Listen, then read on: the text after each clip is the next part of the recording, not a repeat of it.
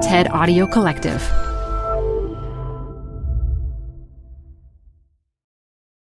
Hi, I'm Debbie Millman. Canva is great for designing visual content for work, no matter what industry or department you work in. Nail your next presentation with Canva Presentations. Start with a professionally designed template and use it as a springboard for your design. It's a serious time saver. Time to present but can't be there in person? Enter Canva Talking Presentations. Record yourself presenting and add your talking head to your slides so your audience can watch your perfected presentation anywhere, anytime. Start designing today at canva.com. Designed for work. This episode is brought to you by Progressive. Are you driving your car or doing laundry right now? Podcasts go best when they're bundled with another activity. Like Progressive home and auto policies, they're best when they're bundled too. Having these two policies together makes insurance easier and could help you save.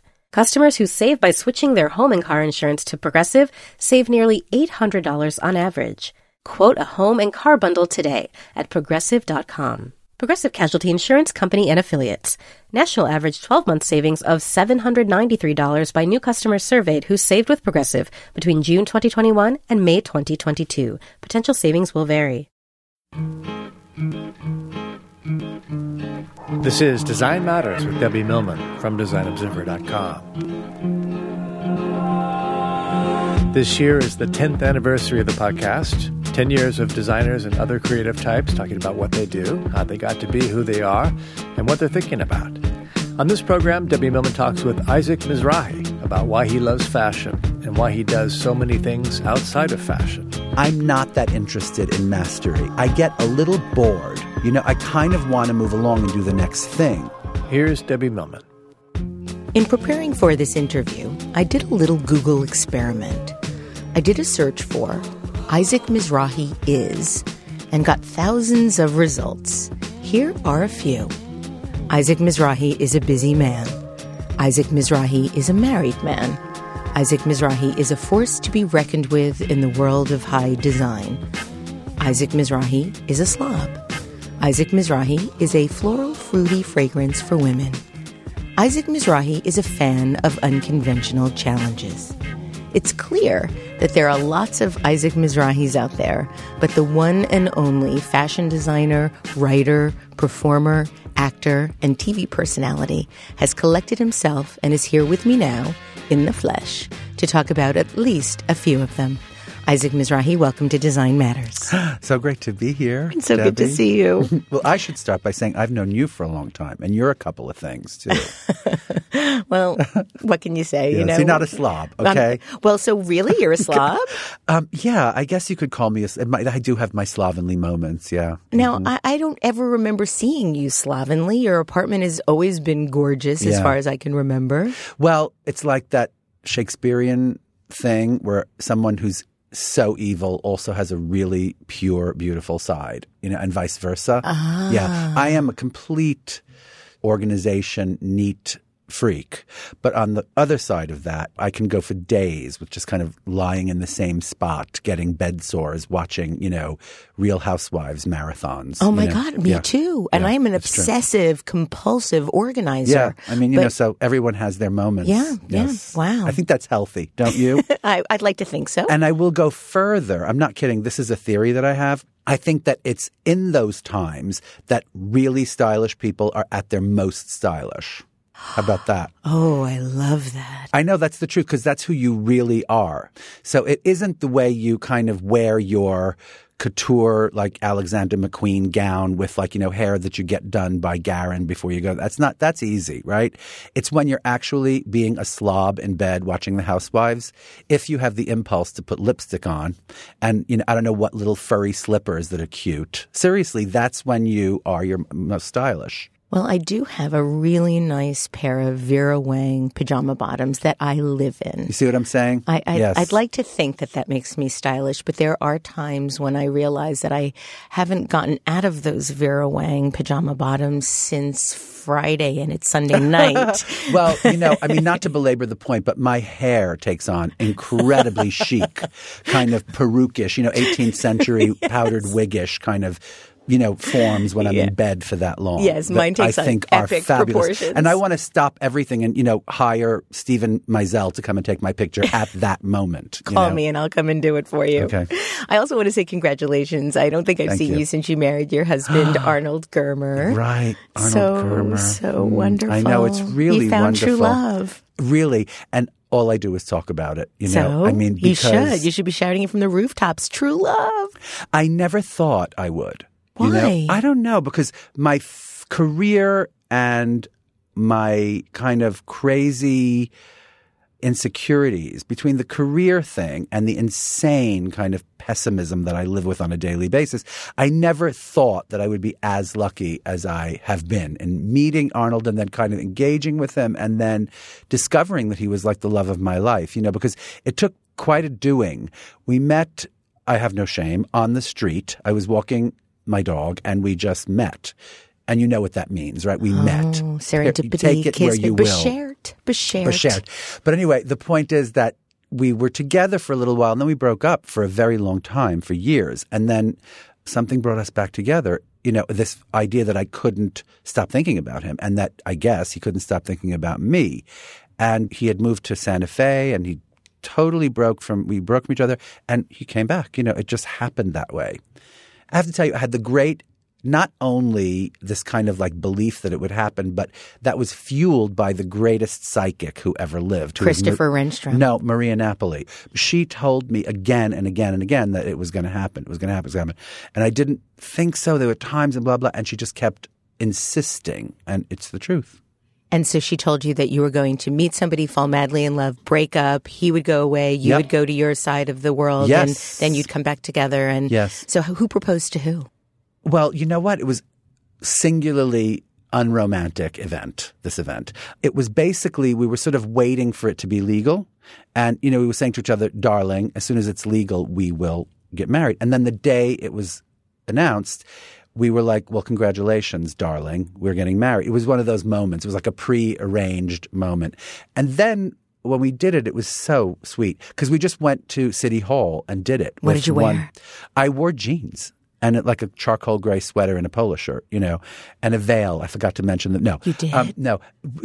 We went to City Hall, and it was like one of those things out of Petticoat Junction or something where the same person at one window then puts on another hat and goes to another window, and then she shows up in the chapel. It was this woman, and she kept showing up at all the different windows, and she would say like, go to window 3. And then we go to, and there she was, right? And then she'd say, well, go into the chapel and just wait. And then she'd come into the chapel, and she was the one who actually married us. It was kind of hilarious. And then we just went to Bridgehampton that night. It was November, and we went to this little restaurant that we'd never been to before. The 25 years I've been in Bridgehampton, we never went there. And it was so crazily romantic, like weirdly romantic. Yeah. I think that's so wonderful. Well, let's talk a little bit about your background. Okay. I want to start from the very beginning. Right. So you were born in Brooklyn, right? As was I, by the way, to an observant Jewish family, as was I. We're exactly the same age. I just want to point all of these things out. Wow. So how has your observant Jewish background influenced you, if at all? Well, I will say the only way that it has influenced me is in the respect that it was something for me to rebel against. I saw no value in it at all. And do you still feel the same way? I do, yeah. It has not grown on me. And perhaps it's because of the, I would say, terrible formative exposure to those rabbis. They were so mean on a level that was just so wrong. It was so inhuman to be that way to any child, And somehow I didn't feel like a child against it. I felt like a fully formed individual with fully formed opinions. And I don't know what it was. And I can't say which parent I got this from. I knew that my feelings were correct. And I knew what they were telling me had to be bullshit, So you never doubted yourself. You just knew they were wrong. I mean, everybody doubts themselves, Debbie, right? Everybody does. But something, I swear, like that's what it gave me. It gave me the ability to see beyond what they were telling me. Because I don't know what it was that gave me this knowledge that your feelings don't lie. If you think something, it can be wrong, right? Your thoughts can be wrong, but your feelings cannot be wrong. And I don't know where I ever got that knowledge from. You know, I started taking therapy when I was like in first grade, or even before first grade. I was in like, seeing therapists. Maybe I got it from them. Maybe they taught me, those people, but I don't remember specifically. Well, that's a great foundation, though, to have. Yeah. But even if we spoke when I was 8 years old going to therapy, I don't remember if we spoke. I remember playing, with blocks in therapy. Why'd you start therapy so early? Well, because at yeshiva, they just wouldn't admit me back. I was expelled. I was suspended so many times. Then finally, they were like, okay, we can't let him back in here unless you take him to some kind of child psychiatrist. And it was because you were too creative? No, it was because I was too insane and, yes, creative. But I was very disruptive. I was very unhappy. I would have these horrible tantrums where I would like start screaming because I felt somehow like I was in the wrong environment, but I didn't exactly know why I was screaming. I'm saying now it was probably circumstantial, but at the time it was just full on panic and hysteria. And the only way they could deal with it was to send me home, which is what I wanted. I didn't want to stay. To my parents' credit, at some point around 6th grade, I remember, because I went to Yeshiva Flatbush from kindergarten through 8th grade, right? And then when I was in 8th grade, Yeshiva Flatbush, I had this amazing English teacher called Sheila Kanowitz, and she actually was the one who was like, oh, maybe not. Maybe you shouldn't go to the Yeshiva High School. Maybe you should try going to – there's a wonderful school in New York called Performing Arts High School, and maybe you should try to go into the acting department. And I did. And she helped me with that. She helped convince my parents to let me go to that school too, because that was a big – move for them to let me do that at that time. And hugely influential. Hugely influential, yes. Now, I read that your father gave you a sewing machine when you were 10 years old, Isaac. Yeah. Did you have an interest in fashion at that time, or was it sort of like he found it on the street and thought you might like it? No. My father was a children's wear manufacturer. He made little boys' coats and suits. And he had many sewing machines in the basement. And at some point, when I was very little, I kind of commandeered the basement as my design studio and my kind of puppet making factory, because I had a puppet theater in the garage. And that's why I learned to sew. But my dad had these unbelievable sewing machines in the basement.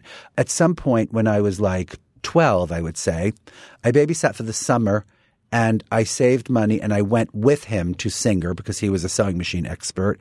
He convinced me to buy the beautiful old head, the beautiful old head from like the 1920s or the turn of the century.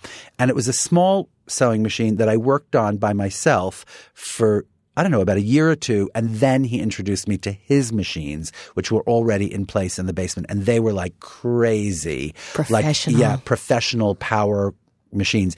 And they were also quite old. He referred to this one as the Iron Horse. It was the Iron Horse. And were they all singers or were they Berninas? They were all singers. No. Singers, darling. Singers, yes. Absolutely.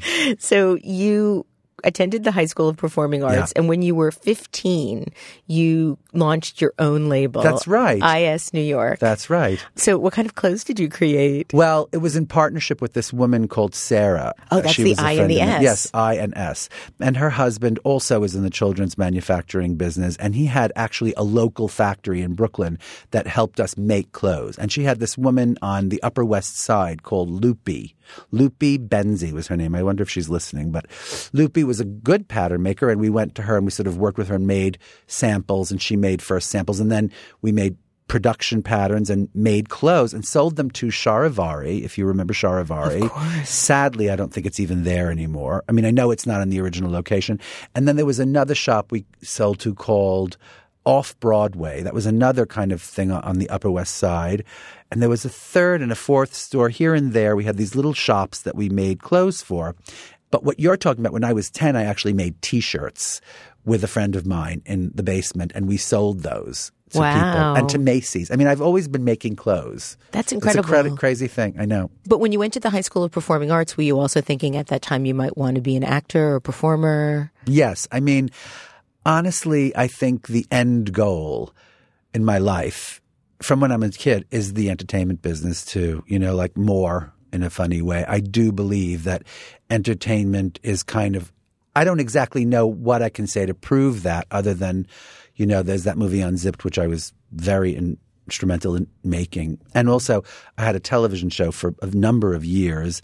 So that's really important to me. And also now I appear on QVC all the time, which is kind of a one little outlet for that. Yeah, it's idea. absolutely wonderful. Yeah. I want to talk to you about that a little later on in the interview. But you would think that for me, fashion is a form of entertainment, That's what I've been saying since I started my career as a fashion designer, and that's true.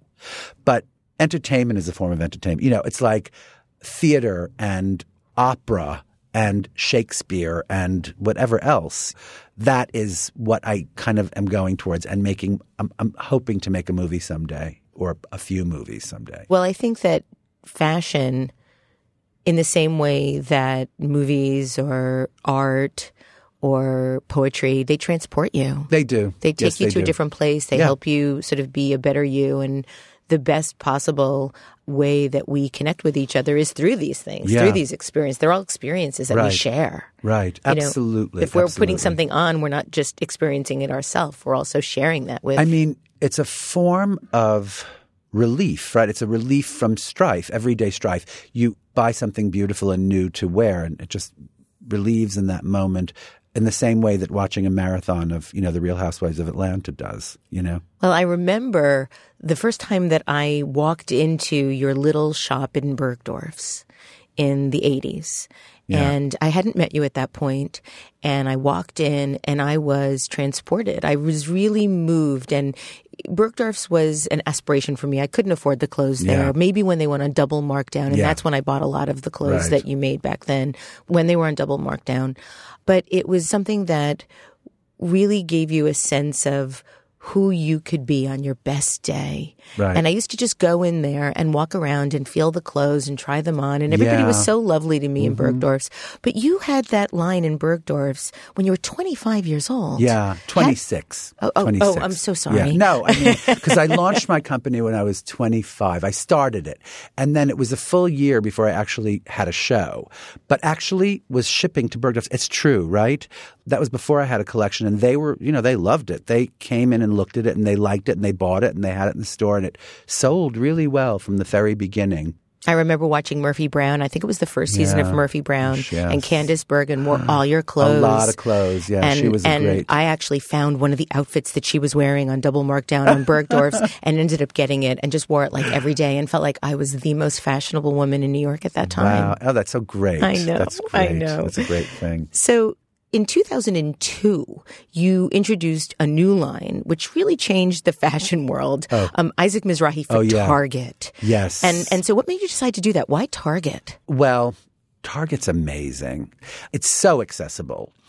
It makes all products accessible, and it has a smarter and a funnier personality it's quirky. than some of the other big box stores. Do you know what I mean? Mm-hmm. And I wouldn't even say it's quirky. I just think it has a humor about it, as opposed to Kmart does not really have the greatest sense of humor about itself, And I love Kmart and I really appreciate what they do, but Target is everything that is, plus style and art direction and humor. And I'll tell you what, when first we got the inkling that they were interested in talking to me, it was done through an agent. And he said, it's amazing. There are so many people who we would kind of counter and make this a better deal, etc. I'm sure they worked it to get a good deal out of it, but I kept making it clear to them that I wasn't interested in doing it anywhere else, and that it was really only Target that I felt kind of psychologically in America could pull something like this off. It wasn't any of those others at the time. You know what I mean? Now I feel like everyone's kind of in that business, but at the time it didn't feel like they were, and it felt like Target had a good shot at doing it. So you described your line then as controlled and glamorous, elegant, distilled, refined, inspired by decadence and the diversity of New York City. But you've also said that your muse, so to speak, was, and maybe still is, the woman you'd be if you were prettier. Yeah, this is I true. think you're very pretty. You do? Absolutely. Thank you. Well, thank you. Well, maybe if I had a bigger cup size or something. I'm just saying, if I actually looked good in women's clothes is what I mean. But I don't. I don't look good in women's clothes. But I will say that, things change so much. It's like, you start off as something and hopefully you evolve into something else and you keep doing so throughout. And that's only possible if you don't know stuff in advance. You have to kind of what did Napoleon said? He said something like, you commit to something and then you find out, right? You have to commit to something to find out about something, right? Not that Napoleon is a great person to be quoting, but a role model, right? Exactly. But what I'm saying is, at some point you discover what you're really into about the subject, and what I'm really into about the subject of clothes is, Debbie, I can never tell what is more important. Design, right? And I'm not just talking about styling. I'm talking about actually controlling a seam that goes on a body and a textile that goes on a body and a thought. The greatest luxury to me is thinking. So if the thinking about a design is right? That. I'm not talking about, oh, how cool you're showing a great big sweater tucked into pantyhose with crushy boots with a little kitten heel. I love that too. But that's what is out there. What isn't out there as much, I don't think. What's rare and what I think people really love is design. So that's very important to me to actually invent designs. But also the other side of it is a woman, who that woman is and the story of her life, the psychology of her life. That's been, for me, the most compelling part of it, really. The design thing is gratifying in the way cooking something wonderful is very gratifying. Or figuring out a recipe yourself. Come on, right? If you come up with a good recipe for something on your own, so that's pretty gratifying when you can actually – but the thing that really makes me crazy that I love so much is when I actually can reach out to this woman and go I'm going to change your life in some way. This is going to make your life a little bit better. And to me, it's so very exciting when a lot of people can be influenced by something that I do, a lot of people. And so it's a kind of a trade-off, and it's a little tragic, but to me, the joy and the gift of it outweighs the tragedy. What's the tragedy, though? Well, I don't really make this couture collection so much anymore. I don't. I could always go back to that, but I do feel, honestly, between you and me, the real couture thing, that real kind of edge, is, I'm not kidding you, I think it's something that comes and goes, right? I'm not going to say it's a young person's game, because there are plenty of people who discover their brilliance late in life and they have a moment and they show what they do and then everyone's influenced by it and then you move on. You know what I mean? And you become a master. And I'm not that interested in mastery. I don't care that much about mastery. I get a little bored. I kind of want to move along and do the next thing. Well, it seems like you have constant different paths that you want to take. So you take one path and then that influences the next path and that influences the next path. Yep. And it's interesting because I also like to do a lot of different things. And every now and then I wonder if my diversity of things that I like to do somehow minimizes the mastery of any one. It does. It does, Debbie. That's the tragedy. This is what I'm talking about. My best friend is Mark Morris, and he is a fucking master. You know who Mark Morris is. Yes, of course, the that choreographer. Man, he's an amazing. Wakes up and just brushes his teeth, and in the sink is brilliance. He's absolutely a genius. There's no tragedy about that. He wakes up and makes up those dances every day, and he makes up class every day, and it's beyond, right? And I look at him and I go wow, if you just stick to something and you do it and do it and do it, you come to that point, right? I can't do it. I can be his best friend and I can admire it, but it's not my fate. Speaking of doing things in a masterful way, you've extended your lines from clothes to accessories, shoes, housewares, bedding, pet products. Mm-hmm. In a video interview on Yahoo, you very poignantly stated, even when it's fabulous and successful, it's never easy. I don't even know what I mean. Even when it's fabulous and successful, Right. it's never easy. No, of course. But why would it be easy when it's fabulous and successful? God, that's hard. You mean But like so many people you aspire mean to get out to of bed that. or something? Or no, just I think people perceive that when somebody is successful, when somebody has it all, that then it's sort of easy street. Oh, I see. Right. No, that's when it gets hardest. Are you kidding me? Because you have to keep maintaining it, you have to keep creating. But I do many diverse things. You know what I mean? And so, and I do take pride in every single thing I do. I'm trying to convince you that this is not a tragedy. Okay, that's all. Me or you? Both of us. I'm telling you, people who can do more than one thing, not at once, but just more than one thing. Absolutely. Well, speaking of more than one thing, let's talk about some of the other things that you do Okay. aside from fashion. All right. You're a singer and a performer. Yes, I am. You have starred in your own cabaret show called Les Mis. Right. It was actually not. It was an off-Broadway show. And then I did a few different cabaret shows at like Joe's Pub and Yes. like, a few different rooms around the city. Yes. And I feel crazy when I do that. I do. I Why? feel like a little crazy because, It's so like good. I know, but I am a harsh critic. So I think everyone in my audience is kind of has their arm folded and their head cocked looking at me going, really? And I am in the front row doing that to myself, But would you So- be doing that if you had started first as a singer and No. then became a fashion designer? Because then No. you'd be doing that about being a fashion designer. Absolutely.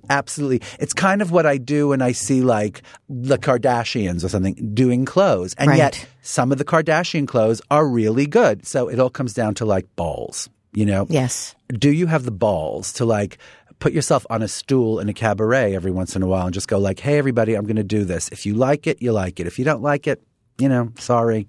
I'm sorry. I'm not here to please everybody. Right. If one can live with this diverse opinion of oneself, it's better. Then you can really do what you want.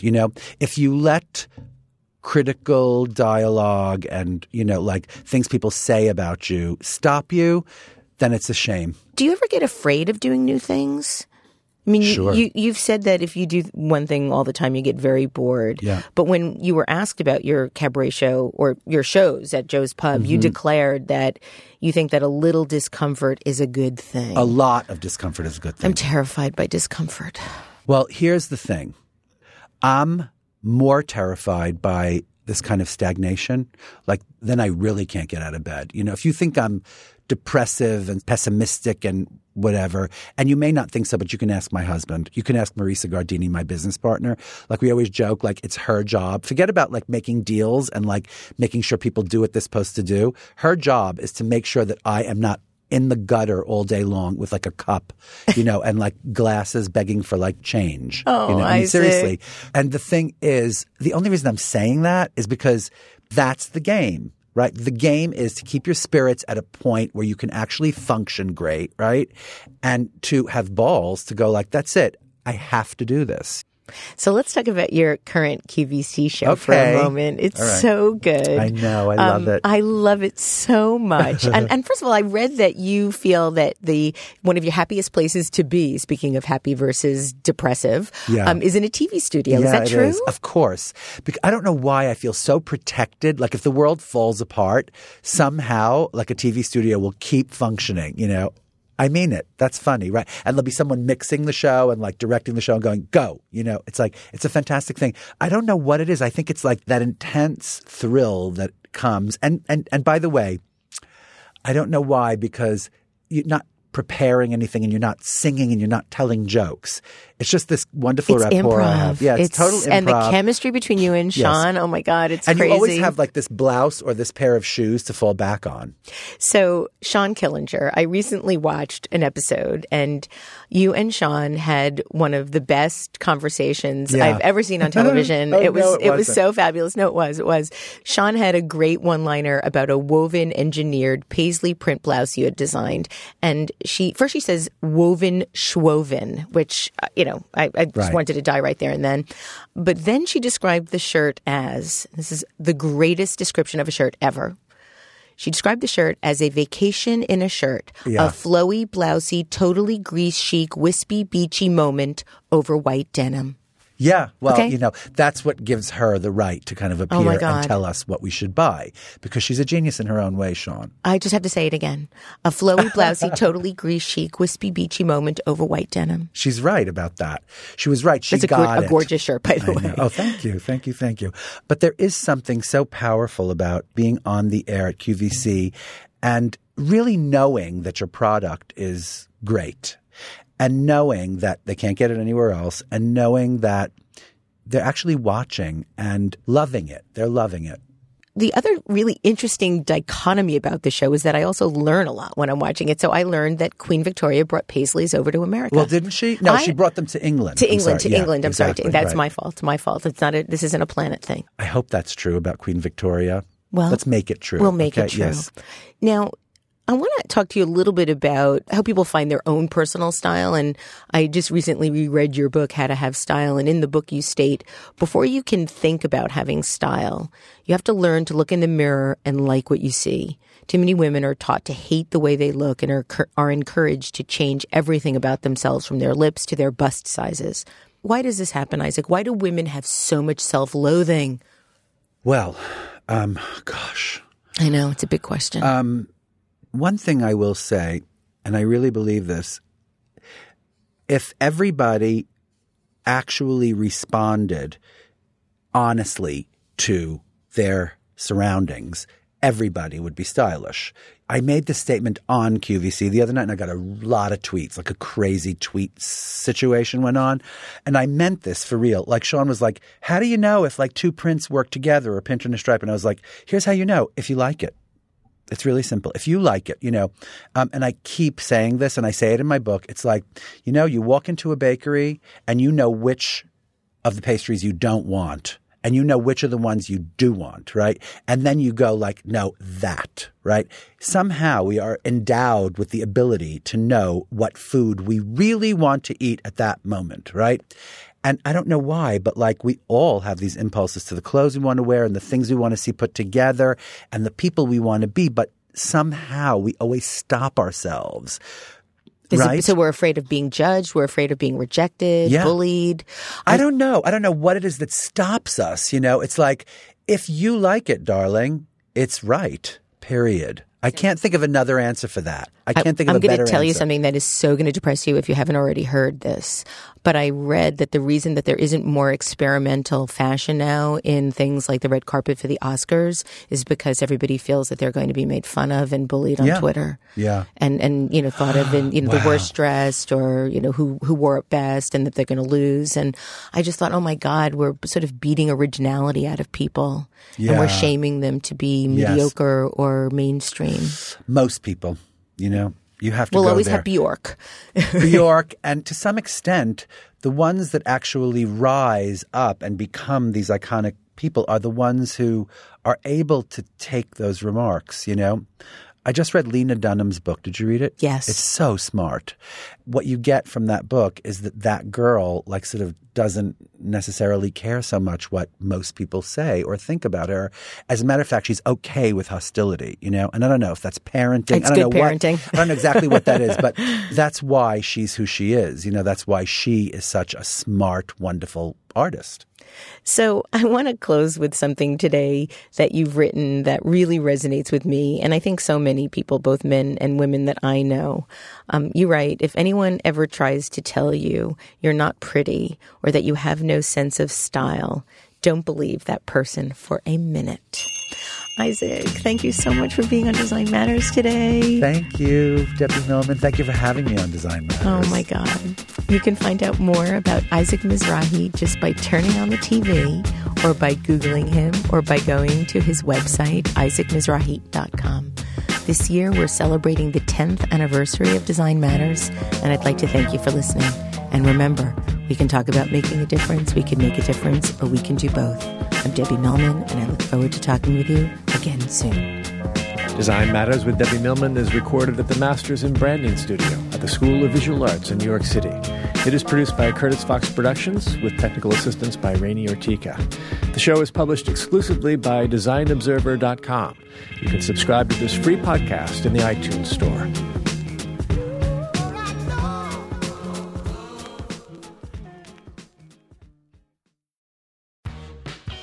You're growing a business, and you can't afford to slow down. If anything, you could probably use a few more hours in the day. That's why the most successful growing businesses are working together in Slack. Slack is where work happens, with all your people, data, and information in one AI-powered place. Start a call instantly in huddles and ditch cumbersome calendar invites. Or build an automation with Workflow Builder to take routine tasks off your plate, no coding required. Grow your business in Slack. Visit slack.com to get started.